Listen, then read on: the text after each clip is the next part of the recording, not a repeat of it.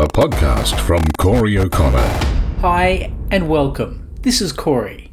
It was likely never more apparent than during the height of the coronavirus pandemic. Hospitals, doctors and particularly nurses were indispensable as Aussies were getting sick and needed help during a period most of us had never experienced in our lives. Hospital workers and medical professionals were the glue that kept things together as best they could with the resources available. But at what cost? Well, that cost is expected to hit hard in the next few years, according to a survey. And from that, word that more than half of New South Wales nurses plan on leaving their role in the next 5 years. This survey was conducted as part of a new report commissioned by the New South Wales Nurses and Midwives Union. It found that health professionals are facing significant challenges to their mental health and well-being at public hospitals across New South Wales. The report's findings were informed by a survey of almost 2,300 members of the New South Wales Nurse and Midwives Association, the NMA. The age of the respondents ranged from 18 to 76,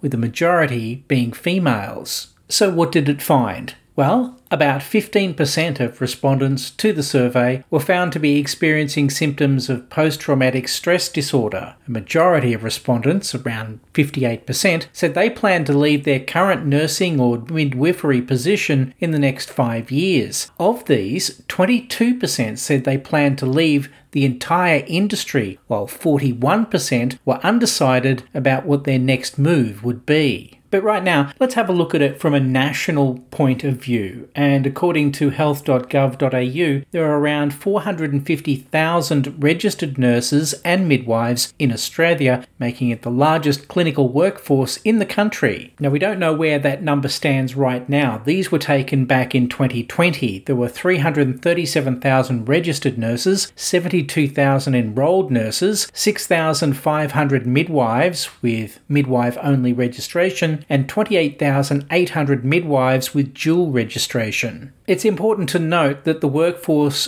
grew between 2016 and 2019 by 3.8%. But keep in mind that we didn't start going into lockdowns to do with the coronavirus pandemic until early 2020. So the New South Wales Nurses and Midwives Association says there are fresh calls to address widespread burnout and trauma amongst nurses and midwives, or risk a devastating loss of experienced clinical staff from the state's public health system. That survey revealed that 15 in every 100 nurses and midwives in New South Wales surveyed are suffering symptoms of post-traumatic stress at clinical levels. Overwork, exhaustion and burnout were identified as key contributors. The association's General Secretary, Shay Candish, said prevention and early intervention measures must be adopted to stop nurses and midwives from getting injured and combat the growing levels of psychological harm being experienced across the workforce. Now, this might not be affecting you or I right now,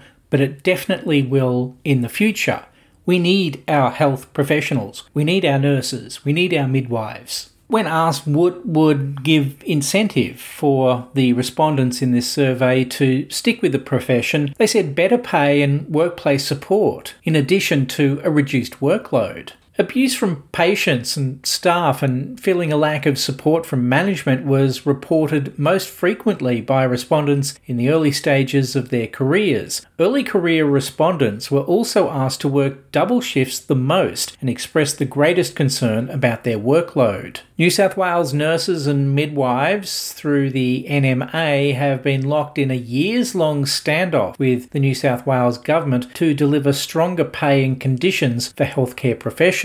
This has culminated in nurses and midwives undergoing industrial action, which has included hospital walkouts and protests outside New South Wales Parliament. The COVID-19 pandemic exacerbated well-being concerns for nurses and midwives given higher workplace demands. And these people, must point out, are not ones who just want to nick down to the beach in the afternoon after doing a couple of hours at work. They work hard, they work long hours, and they want to do the best for their patients. For that, of course, they need rest. I first discovered this story on the Instagram feed of the Daily Oz, and there are plenty of comments from people who follow the Daily Oz on Instagram. And most, from what I can see, are positive and supportive of nurses and midwives. And while this story focuses on New South Wales nurses and midwives, it's a nationwide problem that has affected us since before the pandemic, but it's been exacerbated, as I said, with the pandemic. It's put a strain on medical services right across the country, across every state and territory. I've put links to these stories and the resources from this episode in the show notes. Subscribe or follow Corey for brand new episodes. If your podcast platform of choice supports it, please rate and review my show. It really helps with the analytics. Also, bookmark my website, CoreyO'Connor.com/pod.